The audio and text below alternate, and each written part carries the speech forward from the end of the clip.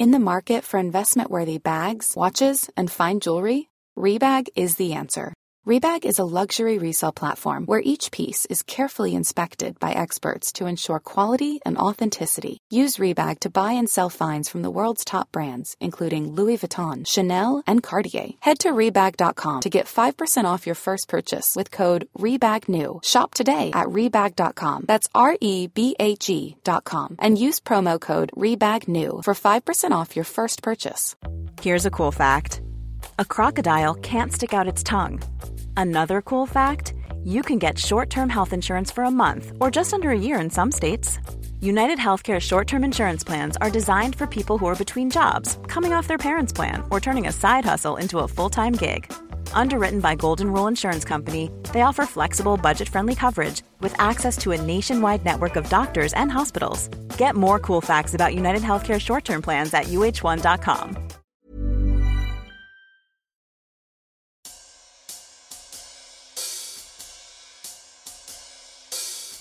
Hey, Small Town fam. It's Yardley. How are you guys? I am so glad you're here. So, I'm going to cut to the chase. The episode today is about evil. I don't use that word lightly. I think it's often overused, and because of that, it's lost a lot of its potency. But I think that you'll agree that the offender in this case embodies the depravity of everything that word conjures up, as he inflicts pain and ultimately death on a 2-year-old. Yes, this is a child abuse case, and it's a tough one. So here's what I'm going to do. There are 3 places in this episode where our guest, Chief Investigator Ty, describes what the suspect did to the young victim, whose name is Wilder. For those of you who are inclined to skip this episode altogether, I promise that when we get to those spots, I will break into the episode and warn you to fast forward a couple of minutes until we're on the other side of those descriptions, so you can still hear how law enforcement never let up in getting justice for Wilder. I've said this before on this podcast.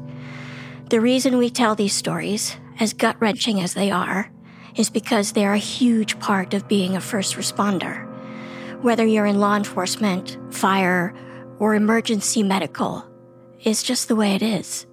And honestly, I don't think any of us who don't do those jobs can fully appreciate how often little children are put in peril or killed by people they usually know and trust. It is why I take some solace in knowing that thanks to the likes of Dan, Dave, Paul, and Chief Investigator Ty, that these little victims will never be forgotten.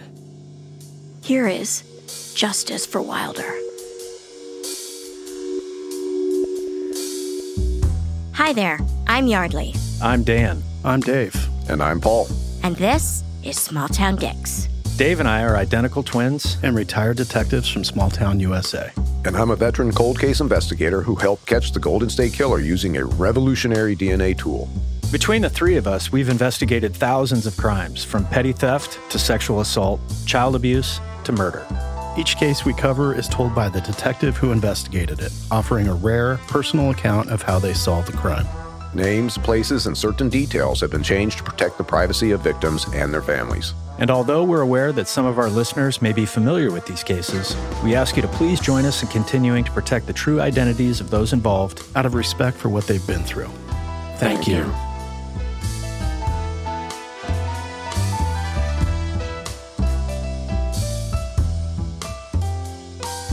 Today on Small Town Dicks, I hope you're ready, listeners. We have the usual suspects. We have Detective Dan. Hello, everyone. Hello. We have Detective Dave. Hello. I was hoping if I sang to you, I might get a little more out of you. And we have the one and only Paul Holes. Hey. Like death and taxes. Paul, Hey. He's so reliable. I love that about him. And Small Town fam, you are going to be so happy. We have a great new guest today, Chief Investigator Ty. Hello. Hello. Thank you so much for giving us one of your precious days off. We're always so grateful. Thanks for having me. So, Ty, I think our listeners would love to know how you ended up on our podcast today. You have a direct link. Yes. I've been fortunate enough to meet Paul previously to this.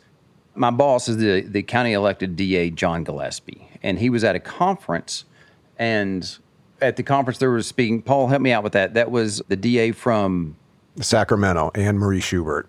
Yes, Ms. Schubert was speaking. Anne Marie Schubert was speaking and talking about the DNA triangulation and solving crimes. Well, my boss came back from that and talked to us, and we reached out to Anne Schubert, who gave me Paul's information. I reached out to Paul, and Paul has been gracious enough to come to our county and work with us on some cold cases. And during that time, Paul and I got to visit, and it leads to this. That's fantastic. It's such a small world, but also I don't think you could have anybody better to help you with those cold cases than Paul Holes. Oh, fantastic. He's really, I think he's knocked a couple of them off center for us, and I think we'll have some results to show for that later. That's an interesting way of putting That it. sounds like Paul, a little off center. I have to say, going out there, the chief was so gracious, and what an amazing team you have, and that you are leading out there. So it was a great time, and hopefully, we'll see some advancements on those cases. Hopefully, yes, sir. Wonderful. So, Dave, I know you like to kick things off with this question. Yeah, I'm just curious. Ty, could you walk us through kind of your background, the thumbnail sketch of your bio, and maybe describe your jurisdiction and some special assignments that you've gotten into? And then, in the end, tell us what you do when you're not carrying a badge and handcuffs and a gun. Yeah, sure. I'd love to. Back in the mid-'90s, I worked for the Texas Department of Criminal Justice, the prison system here, for a few years. In 2003, I started working for the local police department. And so when I went to the PD, they had a flourish of gang crimes that had appeared, and so they created a gang unit, and I started working there for the PD, and the FBI came in to assist with that. So back in 2007, I started as a task force officer for the FBI and worked with them, and that developed into working in narcotics. From there, I spent most of my time in special ops in the gangs, the narcs, TAC unit, SWAT for about 10 years, and 2020, I was approached by DA John Gillespie to come over and work at the DA's office, and he hired me as his chief investigator, and I've been there since 2020. That is an impressive resume. All right, so Ty, please tell us how this case came to you. So when this case happened, I was actually employed at the agency which it came to, the Wichita Falls Police Department. And I was working with them, and I heard of this case, but I didn't have anything to do with it at that time. Once I went to the DA's office, COVID had happened. I started in January of 2020. We had just finished a capital murder the week before government shut down. A total shutdown.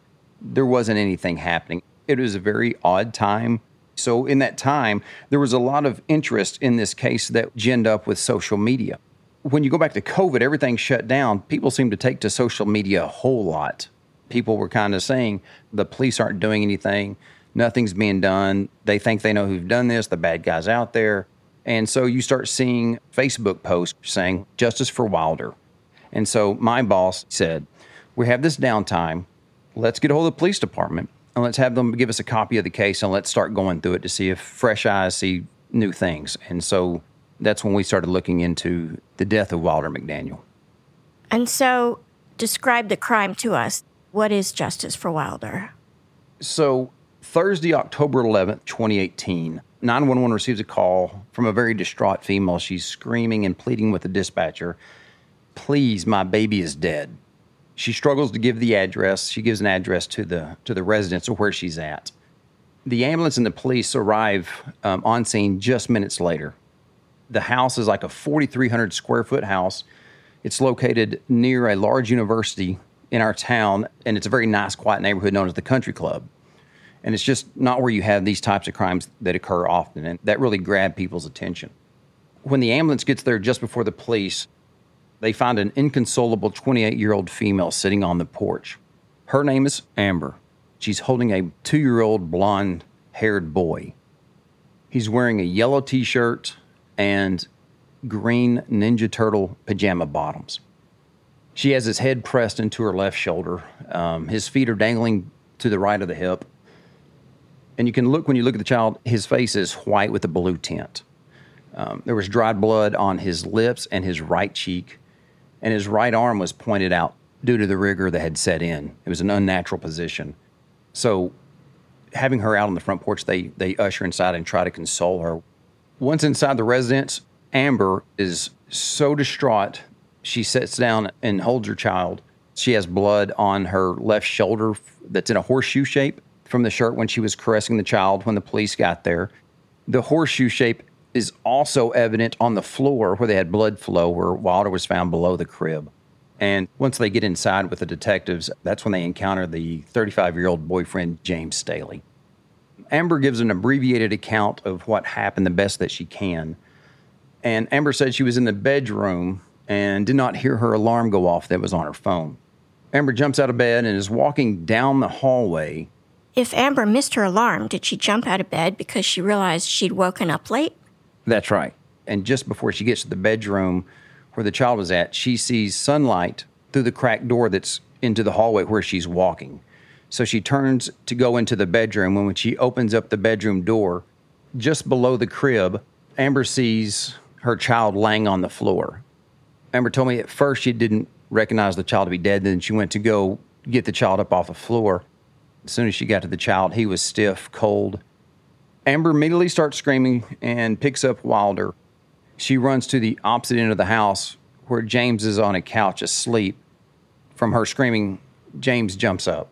Amber asks James to call 911, and Amber recounts that he's just standing there not doing anything. Amber screams to James again to call 911. He gets his phone, calls 911, and then pitches the phone to Amber. He throws the phone at Amber. Yes. Amber gets on, and that's when 911 picks up. You can hear the beginning of the 911 call, James stop.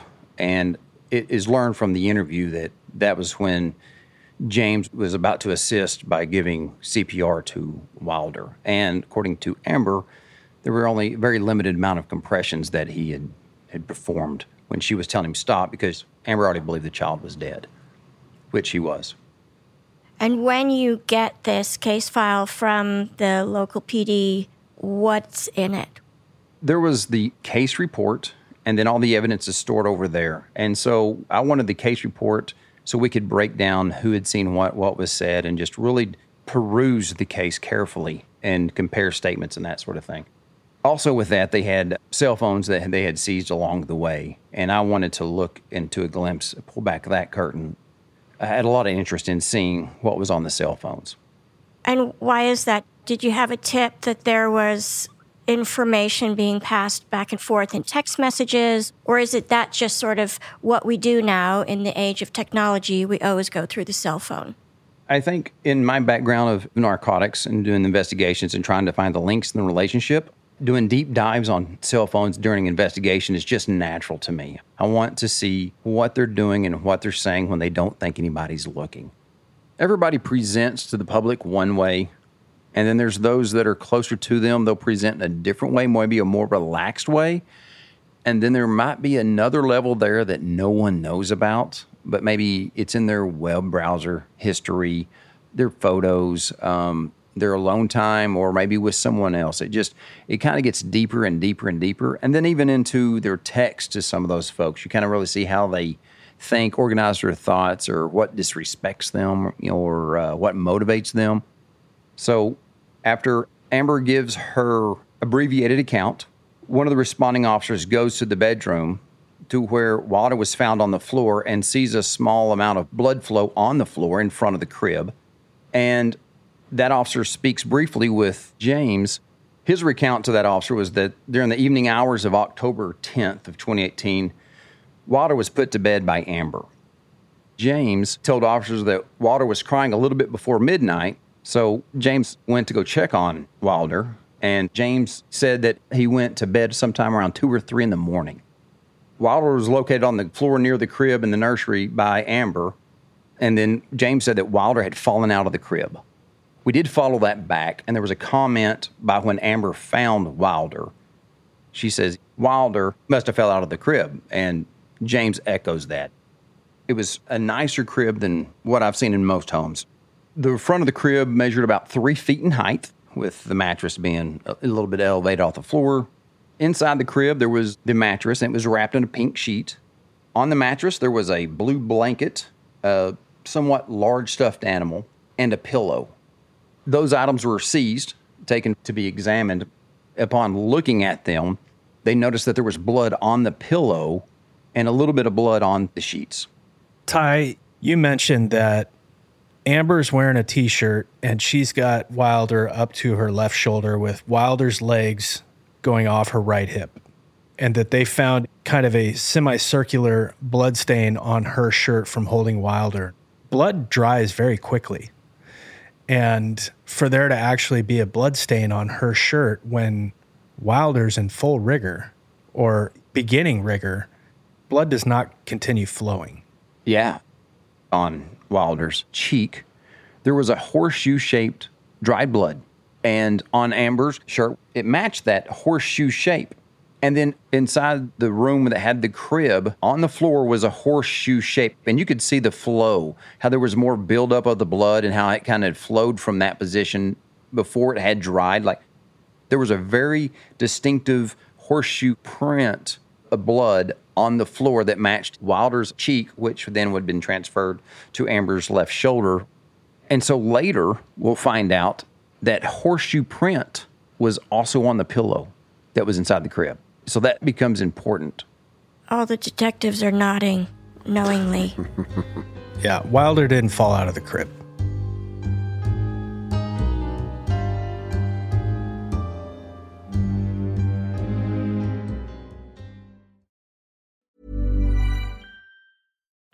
Life is full of what-ifs. Some awesome, like what if AI could fold your laundry?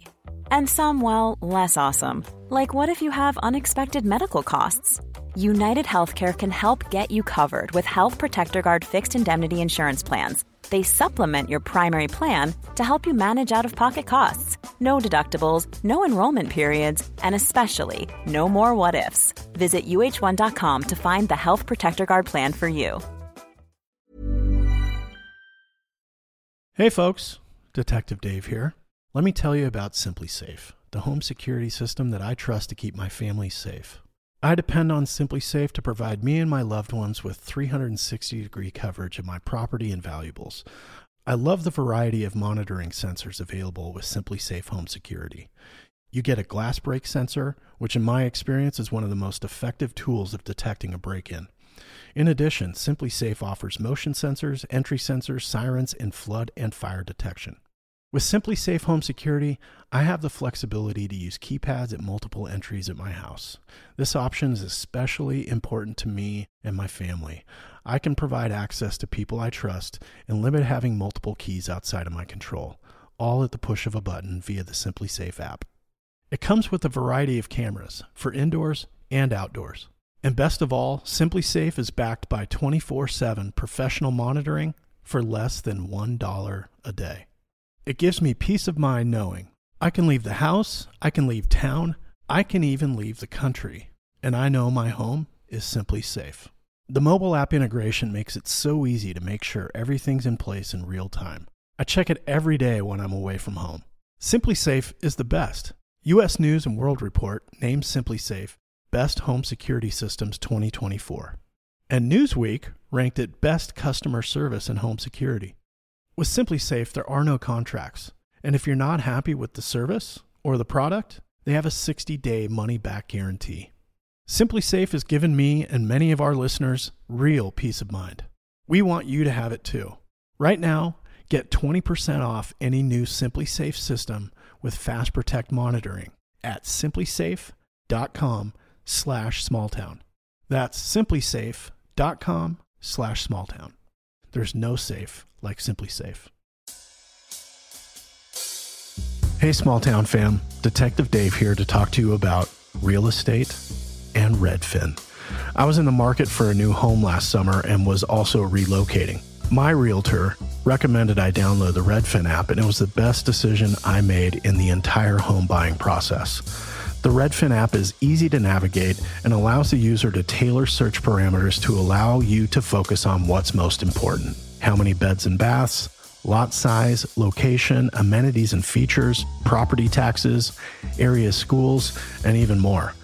Redfin users will enjoy extensive photos and video walkthroughs of properties, and the intuitive nature of the app allows you to save intriguing listings to your favorites and review the property's history and price fluctuations. The most convenient part of the app for me? Redfin updates their listings every 2 minutes and sends you personalized recommendations, so finding the home that's perfect for you has never been easier. See something you like? Book a tour straight from the app. And when you're ready to buy, an experienced local Redfin agent can guide you through the whole process.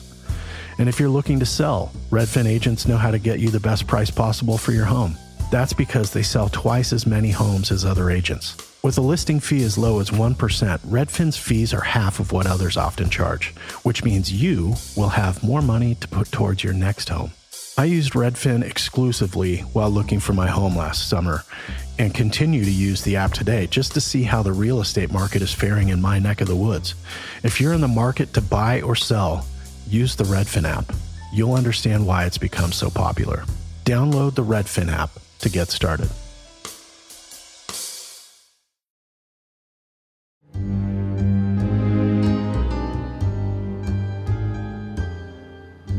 You know, I think I'm going to state the obvious here, but this is sequencing information.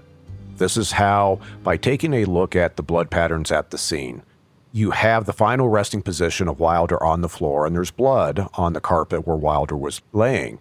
Now, if this was this crib escape scenario and a bleeding injury resulted from Wilder falling out of the crib, there should be no blood inside the crib. The fact that you have blood in multiple locations on the objects inside this crib indicates a bleeding injury occurred prior to Wilder being on the floor.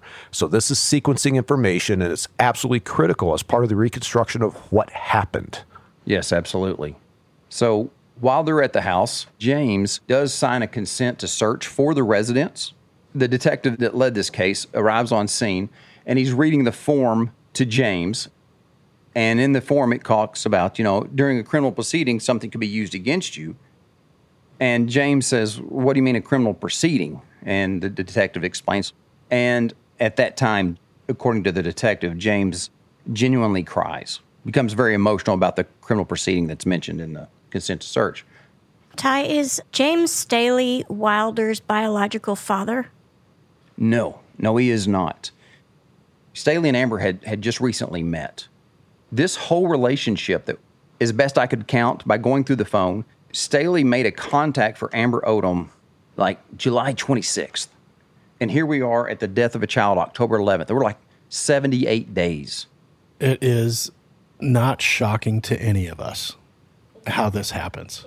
It's a recurring theme, it seems, in these terrible tragedies, that oftentimes there's a very fast trajectory from meeting to moving in, and then usually it's the male is not the biological father of any of the children, and yet they become the disciplinarian. It just seems to be this trend that you all speak about often. And to be clear, this is James Staley's house where this emergency occurs? Yes. And so Amber was invited to move in with her child. In the grand scheme of things, this is pretty accelerated movement on a relationship. Yeah. Amber is a single mother with a child, living at her parents' house and bartending. And how old is she, roughly? She was 28 years old. Okay. And how old is James Staley? James Staley's 35, and he's an oil and gas guy.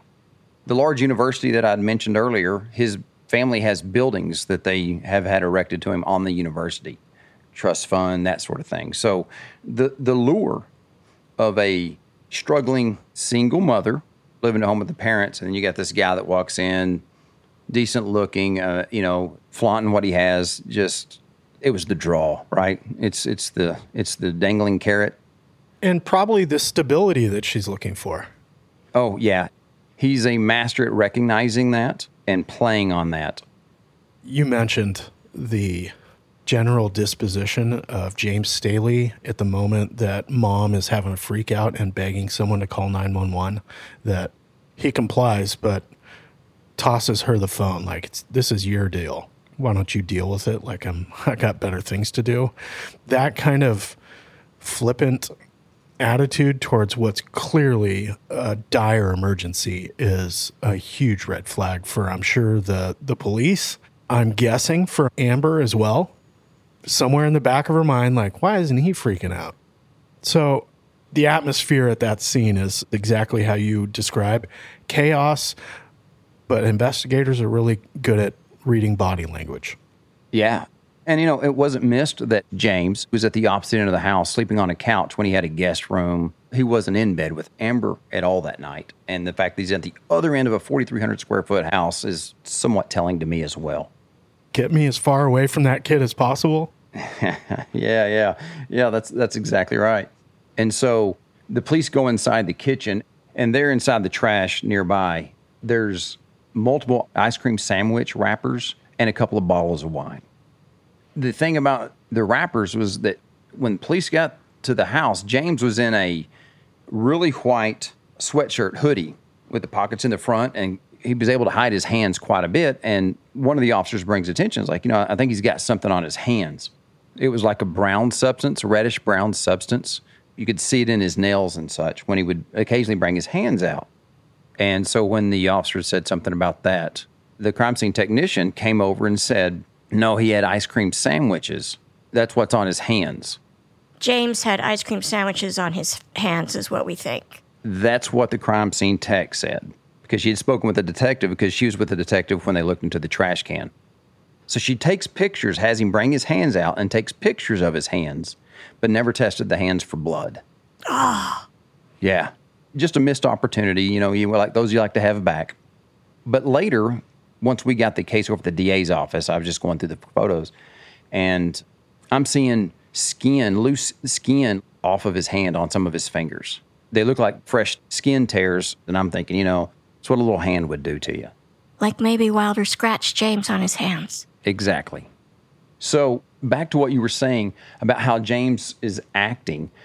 One of the things that stood out to the officers and the ambulance attendant, no words were really spoken between Amber and James while the police are there doing a consent to search. He's not near her. He's not consoling her. He's actually standing away off to the side. So the thing that stood out is he didn't console her as you might think a boyfriend would. At one point, he's talking to one of the sergeants on scene, and Staley goes over and starts dry heaving. Doesn't ever throw up, but just starts dry heaving. And the sergeant in that case, makes a note of that in his report. As officers are still searching, Staley makes his way into a huge walk-in closet. The detective shows up on scene and goes into the walk-in closet to interview James. And the detective thinks, what, I have an app on my phone. I'll record this conversation on the app on my phone, and then records it to his phone. As he walks into the closet, Staley is on the floor with his head between his knees, and there's a pocket knife opened up on the floor near him. Like, a little staging. According to the detective, Staley's acting like he's crying, like he's wiping tears that aren't there, going through the emotions. In that time, the detective recalled that Staley said he hadn't been on his mood stabilizers for 2 to 3 days. James says he had never seen Wilder after Amber put him to bed. Amber shut the door, but Wilder was fine when Staley said he checked on him. The detective asked, "What do you mean by checked on?" James says, "Well, when I say checked on, I meant that I walked past his door as I was walking down the hallway." Is the door open? No. Well, that's not checking on somebody. I think plausibly what he's going to say is, I didn't hear Wilder crying or anything, so I assumed he was okay. Yeah. I think James caught himself slipping up and was just trying to cover it up at that point. James said that he didn't go to bed till 2 or 3 and that he was asleep on the couch when he awoke to Amber screaming about her baby. So later that night, the detective goes home, plugs his phone in, and Apple sends an update. This recording is never to be recovered. But Apple sending an update shouldn't erase the recording. That's so weird and so unbelievably frustrating. Yeah, we just don't have it. Wish it all you want. We just don't have James Staley's words anymore. So that concludes what's going on at the house, and it's been a couple of hours since everything has taken place. Amber doesn't want to be with her family. She wants the police to give her right up to the station to give a statement. James Staley volunteers to go to the station, and his mom drives him up there. The police take Amber inside of the interview room and start talking with her. Meanwhile, Staley's at the station waiting to speak with police. Because it's in the country club, he has a friend who's an attorney that drives up to the police station, talks to the sergeant, and the sergeant comes back and lets the attorney talk to James Staley. And at which time the attorney comes out and says, James will not be giving any statement to the police today. And Staley, his mom, and the attorney walk out. Never available again for any interview, or never makes himself available at all to find out what killed this 2-year-old child. What about Amber? Does Staley provide an attorney for Amber? No. Amber comes up and gives an interview, and she shows up. She's very distraught. She appears in shock. She's actually carrying a towel with her. And occasionally during the question, she puts her head in the towel, she cries, and then she comes back and gathers herself, and then she answers the detective's questions. The detective gets more detailed information of the events leading up to the discovery of the child. Amber stated that the night before that she and James had planned a romantic evening. Amber gives Wilder a bath inside the master bedroom. She cleans him off. Staley walks in with a glass of wine. Wilder sees James Staley and says, "No, James." And James responds with, "No, James, shut the fuck up." Wow. To the 2-year-old. To the 2-year-old. Amber says, "Don't talk to my child that way." Amber stood up for Wilder. That means she put Wilder before James, and that drilled him up. James goes into the bedroom. Amber finishes getting Wilder ready for bed. She puts on the yellow shirt, puts on his pajama bottoms, and then she takes Wilder into the bedroom where the crib is at. Amber puts Wilder into the crib. Wilder says to his mother, Amber, "No, James." She responds, "Are you scared?" when James screams, and Wilder says, "Yes." Amber assures him, "There's no reason to be scared. I'm here." She puts him down into bed, and there's a toy called Catboy. And she goes to find Catboy toy to bring back to Wilder. So she leaves the door cracked open. When she comes back, James says, "I closed the door. He's fine. Just leave him alone. He'll fall asleep." Amber and James talk about the door being closed, and that stood out in her mind. And so the officer gets to the point and says, what about the blood in the crib? And Amber looks at him, and you can just tell she's shocked. It's just paused, frozen. And then she puts her hand over her mouth, and she said, "Did James do something?" And the detective says, "We don't know." She puts her hand over her mouth, and she just starts screaming, "Oh, my God, oh, my God, oh, my God," and then starts crying into that towel that she has. And then that was the first time that she had learned that there was blood inside the crib, and so it couldn't have come from just a fall at that point. And when Amber walked out of the police station, she never went back to Staley's house. She never returned. Good for her. Yeah.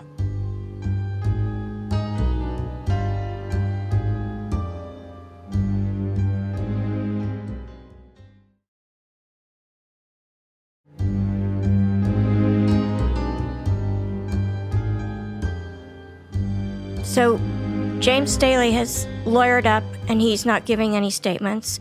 And I'm assuming Wilder's little body has been taken for an autopsy. That is correct. As the officers leave the scene, Wilder goes for autopsy. What does the autopsy reveal? Dr. Hastings performed the autopsy, and he found numerous petechiae on the face and the neck and concentrated on the left side. And what is that, petechiae? Tiny pinprick little dots of red, and you'll see those in shaken babies, where out on the margins of the sclera and the whites of the eyes, you get these petechial hemorrhages. And I just want to say that it's often diagnostic of either strangulation or asphyxiation. Yeah, and in cases like Wilder here, you take the bottom eyelid and just pull it down a little bit of the deceased, and then that can be a clue. It's a good place to catch some petechiae there as well, which we did in this case. But the autopsy confirmed that there was numerous petechiae on the face and neck, concentrated on the left side. There was no frenulum damage. Sometimes in a suffocation, you'll get some tear, but Wilder's frenulum was intact, and there was really no other damage. The skull was absent of fractures. He didn't have anything other than 1/4-inch incisions on his upper and lower lip. How did Wilder get those cuts inside his mouth? those basically come from when the pressure is applied to the mouth. That skin has to go somewhere, so it finds itself migrating between the teeth. And from when it gets there, then that's the bloodletting event in Wilder's case. However, the autopsy came back as undetermined. And why is that? It's frustrating for me, because I want to see homicide or something like that when you have all this. But Dr. Hastings, he doesn't have the information, and he is not bound by the penal code. He's bound by his profession. It's going to be 4 different scenarios he can come up with: suicide, homicide, accidental, or undetermined. And there was limited information that early on to say what the cause was. Dr. Hastings doesn't have the investigation unfolding out in front of him. He's simply looking and cannot determine if it was natural causes. So the autopsy at that point was actually undetermined. You'd rather him say undetermined than accidental or natural. Because if it's undetermined, there's a greater likelihood the investigation will be kept open? Yeah, it's an open-ended conclusion and not definite. We've all heard of cases where it's classified as a suicide, and what that entails trying to get that reversed. It's a heavy lift.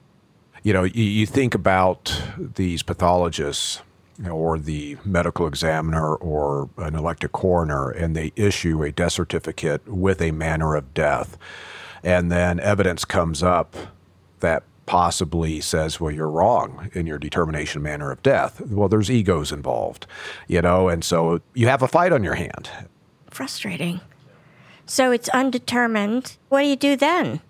That became not only our frustration, but the community's frustration as well, when it seemed like we weren't doing anything. So there was this campaign to push for justice for Wilder. Yeah. But law enforcement's in a position where they can't put hooks on anybody at this point. That's correct. It was Wilder's dad who created this Facebook called Justice for Wilder. So Wilder's biological father. Yes. He and Amber were separated, and he was out of town when he learned from his mother that Wilder was dead. In the Justice for Wilder, he created shirts with a Wilder emblem on it. It was much like blue shirts. Instead of Superman, it had the W in the middle. He had shirts. He had hats. That's a Papa Bear response. It's a Papa Bear response. I don't disagree with that. A lot of times the lack of press release or the lack of information that's going out from the law enforcement agency makes the public think, oh, they're not doing shit. And it's hard to get that across to people because they see lack of information flow as inaction. And really, it's more of a protection. We're trying to protect this case so we don't contaminate it with outside stuff so we can defend this in court. Yes. And Wilder's dad, he's trying to do it the way he knows how to do to bring attention to his son's death. Right. The community was behind them in doing so, trying to support. There were lots of yard signs with Justice for Wilder, signs in businesses. Through it all, we would talk with him. I feel horrible for him. I do too. And so I believe it's important to note that 11 days after the murder, on the 22nd, the officers learned that Staley was moving out of his residence. He was moving. They decided to go back to the house with a search warrant. And when they get to the house, James will not come to the door. So they contacted his friendly attorney that showed up at the police station.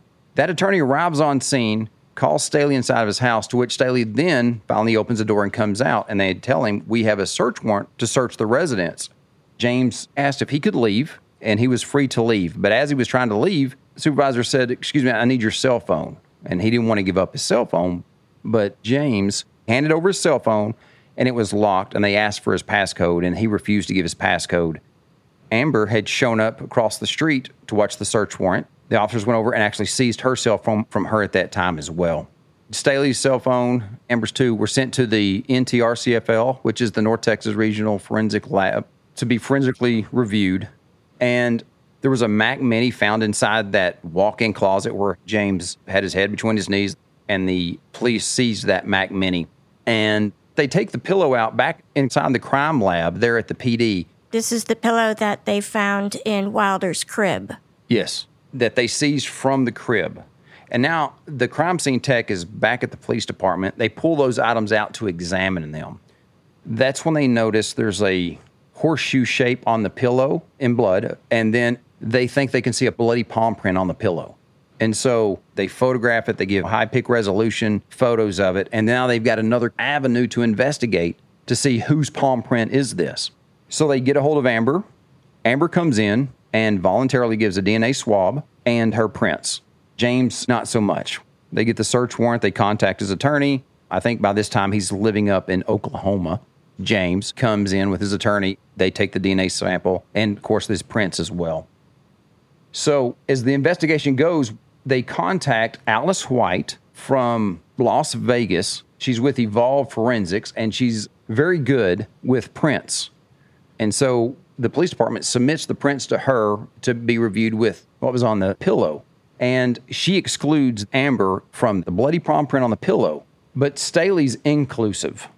Which means they have a partial palm print and it matches part of what Staley's palm print reveals. Is that so?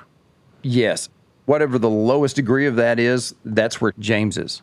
And the reason is because you have the inflection of the palm, the material of which the blood is being applied to, so it gets kind of distorted. So you really don't have much because they can't definitively say that's his palm. And so speaking with Alice and not wanting to just be dead in the water, there's another person that she consults with named John Vanderkalk.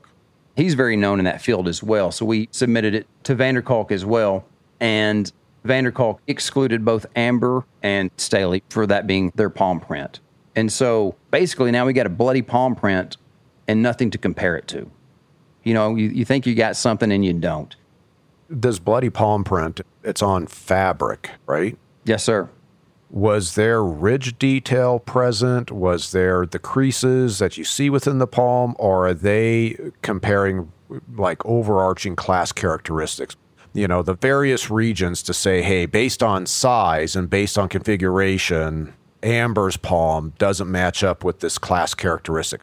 Yeah, it's just not a clean palm print on a nice clean surface. It just wasn't enough there to get it. I mean, it's fabric. You just think of blood being on a bed sheet and how quickly that spreads out. And now there's no detail, whereas minutes ago there was some detail. The way I'm looking at this, I mean, it's most certainly something that you go after, but no matter what opinion is rendered, it's still weak evidence. Yeah. At this point, Vanderkalk comes back. It's inconclusive. White can't say for sure that it's James. We've reached out to a reconstructionist. Okay, small town fam. As promised, I'm breaking in to let you know that this is the first time you should skip ahead 1 minute and 10 seconds if you don't want to hear some of what Wilder endured. Ty gives us these details to illustrate how his team is trying to reconstruct the crime, since all they have so far is circumstantial evidence. If you choose to skip ahead, you'll pick up with Ty saying that Wilder's autopsy is inconclusive and the bloody palm print on the pillowcase is useless. So we get with Everett Baxter, a reconstructionist, trying to help us sequence the crime, and gave him the information in the reports. And he came up with a sequence of events that we thought were pretty good. An individual that went into the room forcibly placed their hand over the mouth of Wilder, creating the bloodletting event. Blood gets transferred to the sheets and to the pillow. In Baxter's scenario, he thinks the pillow is grabbed by the individual and placed over the mouth of Wilder, forcibly so, and held down for a length of time. Wilder still has breath. He's expiring. He's spraying blood out of his mouth. Out of his mouth. So they have real fine blood splatter on the pillow. For sequencing, you can tell, well, he wasn't dead when the pillow got there. You know, it's a dynamic event. When strangling someone, the pillow's kind of telling the story. Little 2-year-old Wilder is fighting for his life. Yeah. I imagine grabbing at the hands of the individual, just trying to get a breath of air. It's sad when you think about it. DA Gillespie and I traveled to Oklahoma City, met with Baxter, and he was able to really demonstrate, you know, where the blood was and how it could be on both sides of the pillow. And that was useful for the DA and I to see that. So autopsy's undetermined. The palm print doesn't really check out. DNA comes from the lab, and on the pillow, we end up having Wilder's DNA and Staley's DNA. And you think, man, that's great. But it's Staley's house. There's innocent explanations that puts the DNA on the pillow. It's just not the aha everybody thought. What's crazy is that Amber, who put Wilder into the bed, her DNA is not present. Oh. Yeah. And Wilder came from the bathtub clean. And so It's kind of like the palm print, right? You kind of can get there, but you kind of can't. DNA evidence is not the end-all, be-all, and you really have to evaluate DNA evidence within the context of the crime. And here, as Ty pointed out, this is Staley's house. Staley's DNA on this pillow means nothing. This is where you have to find DNA that you have confidence came from the commission of the crime. This would be such as Staley saying, I never touched Wilder after he was found, after he was bleeding, and if his hands had been swabbed and Wilder's blood were found on his hands, that would be significant. Yes.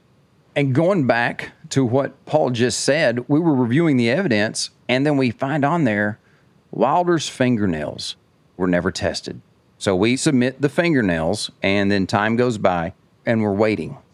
For our listeners who think that DNA is like a CSI show and you get it in 4 hours, from October 11th, 12th, where we've got this crime that occurs, to the time that you finally get this DNA evidence from Wilder's fingernails back, how much time has passed? I remember it being in December, and I'm going to say probably around December of 21.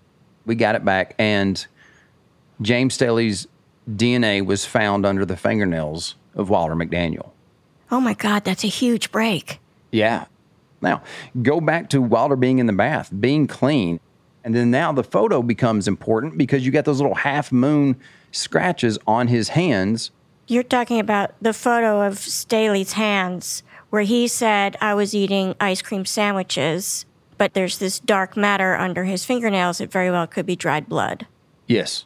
And you've got these half-moon abrasions on Staley's hands. That's correct. And so John Gillespie and I get together. He comes up with the idea, we need a child abuse expert. And we find Dr. Suzanne Dakel. She's a doctor there at the University of Texas Southwestern Medical School. She's in pediatrics. She's phenomenal. We've used her on other cases. And she goes through the case, gets the autopsy and Wilder's previous medical records, and we're talking about a healthy 2-year-old child up to this point. Okay, listeners, this is the second time you should skip ahead if you don't want to hear what true evil does. You'll need to skip ahead 1 minute and 50 seconds. Then you'll pick up with Paul saying the crime scene where Wilder was found on the floor of his bedroom was likely staged.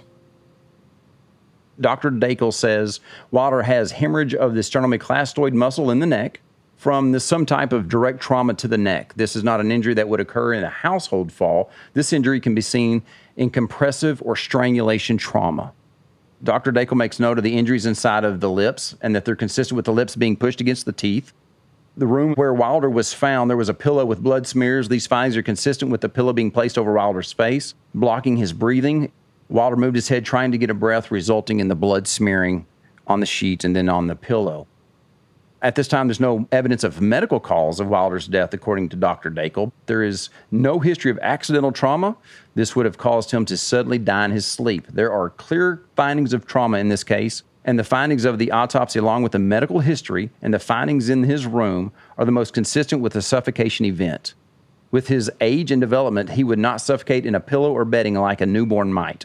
Complete restriction of blood flow to the head and brain can result in the death within 3 to 4 minutes. Restriction of oxygen intake, like in a drowning, can take 4 to 6 minutes. Suffocation takes longer and varies in the ability of the victim to get intermittent or small breaths. Suffocation in this manner could take anywhere up to 10 minutes. It's just horrible to think of young Wilder for 3 or to 10 minutes just struggling at the hands of James Staley.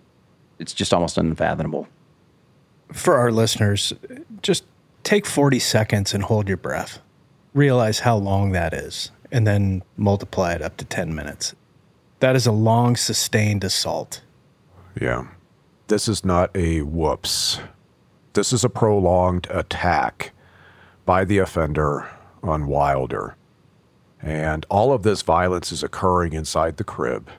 Wilder being on the floor is a staged crime.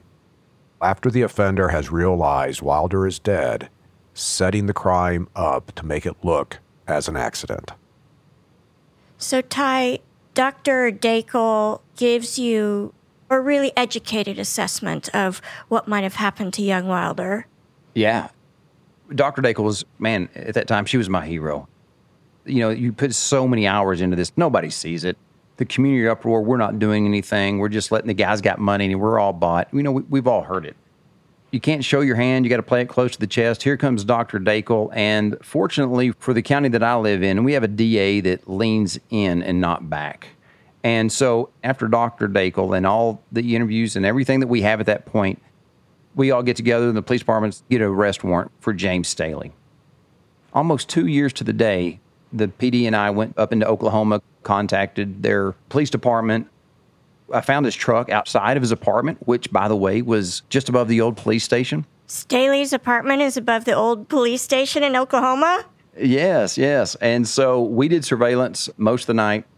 He didn't go anywhere, and the next morning, a team went up there and executed the arrest warrant, and he came down, and I was able to tell him that finally he was under arrest for the murder of Wilder McDaniel. Very good moment for me personally and for the guys that worked at the PD that put so much into this and for our community to know work was being done. And what's Staley's affect when you tell him he's being arrested for murder? You know, I'm glad you asked that. It was odd. As soon as I tell him, he cringes almost to just break down, really crying, and lets out a breath, and then takes one big breath, stands up like nothing's wrong, and changes like, oh, I can't do that. Just in a nanosecond, the mood was way down and then back to nothing. I always believe that suspects in those situations, they've already come to terms with this is a possibility, that they're going to be arrested someday. And so the emotional event, they've already gone through that in their head so many times that it's much more protracted when it actually happens. And I think that's what's going on the first time they serve a search warrant at the 4,300 square foot house is that he won't answer the door because he thinks he's going away in handcuffs. Like they figured it out and they're back for me. And now he has moved north and he moved to, I'm guessing, a much smaller space to live in. That's an interesting life development right after a child dies in your house. Yeah. The apartment is entirely small, like a little living room area and a bedroom and a small kitchen between the two. Very cluttered. Refrigerator, there wasn't much in it. You could tell he was very isolated.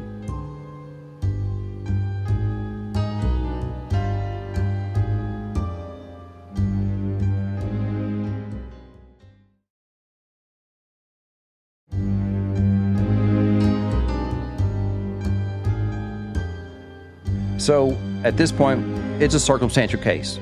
Now, from the murder to the search warrant was 11 days. The detective originally thought the phone that James had was replaced by another phone, but then I'm looking at the phone one day, and my DA walks by and I said, hey, boss, this is the phone that James had the night of the murder. Sorry, back up just a second. A detective thought that by the time you seized James's phone, he had replaced his original phone from the night of the murder. Yes. And that detective was then under the impression that since James had a new phone, you weren't going to get all the information you needed. That's correct. And I asked him, where did you get that impression? He doesn't recall. And so I told my boss, hey, we have the phone. And it's a partial download. And my boss is like, we have to try this again. Send this back to the lab and see if we can get a full download. It's been a couple of years. And so we send it to the Secret Service. Is that like Secret Service who guards the president? Yes, ma'am. They download phones too? It's good to be an FBI task force officer sometimes, isn't it? I guess it is. I was going to say, this guy's got some tools that sometimes aren't offered to the rest of us. Yeah. And so we sent the phone to Secret Service Forensic Labs in San Antonio. They assist with outside agencies, and they did so in this case, and the guys did a fantastic job of getting it to us. They're able to get a full download of James's phone. We discovered the text messages, and they were shocking. And who are they between? James Staley and Amber. The relationship, as I said, it lasted 78 days. There's over 10,000 texts. The relationship was mostly in text. So 13 days into the relationship, on August 8th, there was a Facebook Messenger exchange where James is calling Wilder horrible things. Oh, my God. There were other texts that he was telling Amber she and Wilder should stay away from him, but yet she comes back to James. And At the end of August, she has to work at the bar. While Amber's at the bar working, she has Staley watch Wilder. And during that night, Staley is on the bed with Wilder, and they're playing, and Wilder falls off the bed and hits his head. And in Staley's phone, we find a video of him sitting next to Wilder on the couch, and he says, "Babe, I'm here with Wilder. Looks like he fell off the bed, has a pretty good shiner." And then he turns to Wilder and says, "Do you think I pushed you off the bed?" And Wilder says, "Yes." And he gets this creepy laugh, and he goes, "That's not what happened. Babe, boy fell off the bed, got a shiner, need you to come home." Well, he texts that to Amber, and he sends Amber, I don't know, maybe 40 or 50 texts in a row. She's not responding. Turns out her phone's in her back pocket on vibrate. She's moving fast. It's busy. James goes from the child falling off the bed to, "Amber, you're a horrible mother. You're a slut," just degrading her. "How could you?" And then starts blaming Amber for all sorts of things. Amber leaves the job, comes home to find Wilder.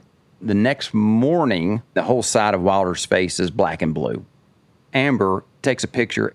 She says she took the photo to send to her boss to say, "This is why I needed to leave early last night." But we have that photo of Wilder's side of his face just black and blue. So the text messages that came off of Staley's phone went to show Staley's hatred for Wilder. There was one text in there that said that Staley was referring to Wilder and said he should have kicked him to the floor and said, "Fuck you, Snake." Well, it's kind of crazy because he actually did that, right? Kicked him to the floor. I kind of get a sense of when reading these texts, he's telling us what he did. We feel very good about going to trial armed with these texts. The disturbing thing about that is this was a text exchange between James and Amber, right? So if she's cooperating, how come we don't know about this? And we called her in. So look, the good, the bad, the ugly, we need to know about it. And then Amber says there's nothing. And then they go to social media saying the police aren't doing anything, they're lying, that sort of thing. So we're really feeling the pressure. Then when a whole the time, Amber had a few cards that would really help us focus this investigation if we knew about the text that she deleted from her phone, only to say that she thought we'd find them on his phone.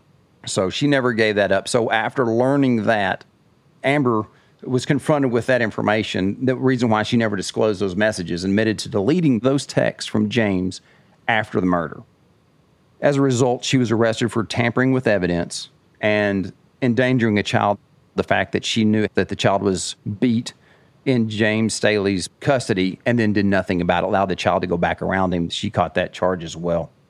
Once that affidavit came out about the text message and Amber, the community kind of quieted down. They realized there was much more going on than what everyone thought. And so we felt very good, not only after Dr. Dakel's conclusion of everything that she saw, now we have these text messages that really shows James's hatred for Wilder. James talks about burning the house down with Wilder in it. And then the night of the murder, James says that there's no way that I can deal with a crying child tonight. Those would have been very useful in the course of this investigation. So we received our most damning piece of evidence after 3 years. COVID had happened. People weren't working in the lab, so nobody downloaded the Mac Mini. Once the Mac Mini was downloaded, they did a forensic analysis of that. It turns out James Staley really likes his GoPros. All right. This is the last place where details of James Staley's unimaginable cruelty towards Wilder are described. You can fast forward 1 minute and 10 seconds to skip it, and you'll pick up with Detective Ty describing how it took 3 years to get the GoPro footage, but it was the slam dunk they needed to arrest Staley for murder. James, one night, had set the GoPro on a shelf. Wilder's sleeping on the couch. All of a sudden, you see a big shadow walk into the frame, and then that shadow turns into James Staley walking towards Wilder. James walks behind the couch, kneels down below Wilder, and sits there for 15, 20 seconds. James stands up, raises his hand above his head, and comes down full force and slaps Wilder on the side of his face and neck with the biggest slap sound that you could hear before quickly ducking down behind the couch, where Wilder wakes up screaming, and he starts saying, "No, James, no, James." And Wilder consoles himself, ends up putting the warm side of his face to the cool couch to help it cool off, just to close his eyes and hopefully to go back to sleep. It sits there silently for a couple of minutes, and then from behind the couch, James stands up, tippy-toes to a door, opens it, and then slams it shut, and then tippy-toes, and then takes off running to the back of the house. Then it ends. It took 3 years to finally get to that point, having something that we could now document what the relationship was like. And so in February of 2023, James went on trial for capital murder. Of course, he's out on bond, so he's not in jail. During the trial, I would walk up by James, and he would be taking selfies. I know he was texting family members who were texting me, telling me that he thinks he's 10,000% certain he's going to be found not guilty. The jurors took 4 hours, and they came back with a guilty verdict. Once he was remanded into custody, he stood up in the courtroom, and he said, "I did not kill Wilder McDaniel." Amber's mother real quickly snapped back and said, "Yes, you did." What is James Staley's actual sentence? He was charged with capital murder. So here in Texas, that involves life without parole. That's 60 years. He'll be eligible parole in 30, but the state's not going to give it to him. He is where he's going to be. He'll never hurt another kid. No. Now, as far as Amber, she gave a pretty good victim impact statement. Amber testified at the trial of having the text, deleting them. She was there to just do what she had to do as a mother and testify against James. She got her tampering with evidence and endangering a child charges. Amber pled guilty to the judge, and she asked for a jury trial for sentencing. She's eligible up to 10 years in jail and also 10 years probation. You know, there's people who think that she gets what Staley got, life in prison. There's others that think she's grieving enough and that nothing should happen. But she's pled guilty and become accountable for her actions, and we'll see what the jury does tomorrow. But, you know, you get to know the victim. And I've seen things with Amber. She loved the child. She just made some really bad choices that she should not have had, and protecting the child should have came first. It's just very unfortunate that Wilder's paths crossed with James Staley. So, listeners, since I've already broken the fourth wall in this episode a couple of times, I'm going to do it again and give you an update on Amber's fate. As Ty just said, the day after we recorded this episode, a jury decided Amber's sentencing. They gave her 2 years in jail for the charge of endangering a child, and then 5 years probation for tampering with evidence.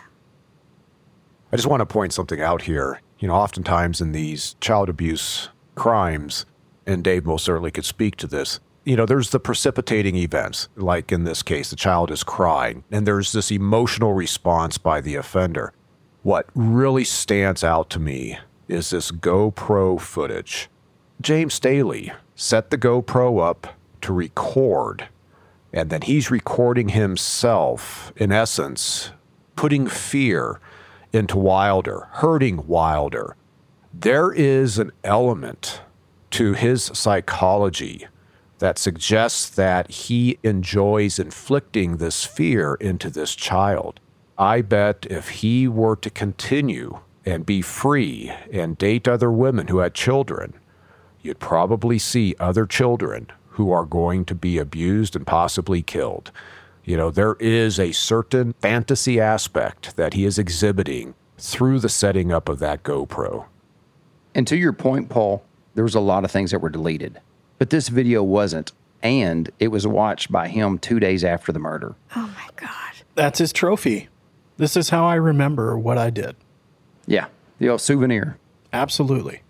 You wonder how many times James did something similar to strike fear into Wilder before he actually had the forethought of, I'm going to set up a GoPro and record this. Yeah. James Staley is on the path to becoming a serial child killer.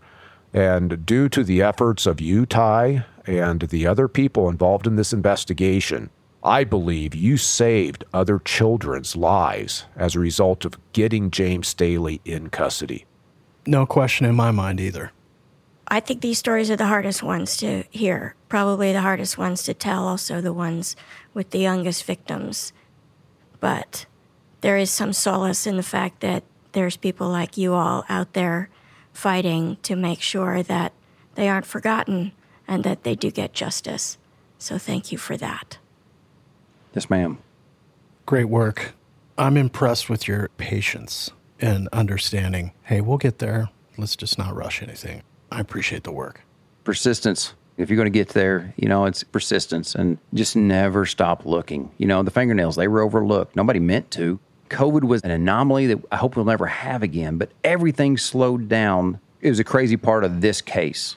Thank goodness I have, like I said, a DA that leans in and doesn't lean back, and we were able to make things happen. And thank y'all for letting us tell it on here as well. Absolutely. And Chief, I've said my piece in terms of the quality of the work, and I appreciate you taking the time to tell the story of the case. But I want to end on a positive note as I look forward to the next time we can meet up and have a few drinks and swap a few stories. As do I. Fantastic. Thank you so much. Small Town Dicks is produced by Gary Scott and me, Yardley Smith, and co-produced by Detectives Dan and Dave. Our production manager is Logan Heftel. Our senior editor is Soren Bajan, and our editor is Christina Bracamontes. Our associate producers are Aaron Gaynor and the real Nick Smitty. Our social media is run by the one and only Monica Scott. Our music is composed by John Forrest, and our books are cooked and cats wrangled by Ben Cornwell. If you like what you hear and want to stay up to date with the show, visit us on our website at smalltowndicks.com. Small Town Dicks would like to thank SpeechDocs for providing transcripts of this podcast. You can find these transcripts on our episode page at smalltowndicks.com. And for more information about SpeechDocs and their service, please go to speechdocs.com. And join the Small Town fam by following us on Facebook, Instagram, and Twitter at SmallTownDicks. We love hearing from you.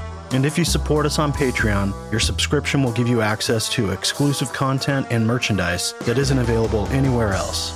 Go to patreon.com/smalltowndickspodcast. That's right. Your subscription also makes it possible for us to keep going to small towns across the country in search of the finest, rare, true crime cases told, as always, by the detectives who investigated them. So thanks for listening, Small Town fam. Nobody's better than you.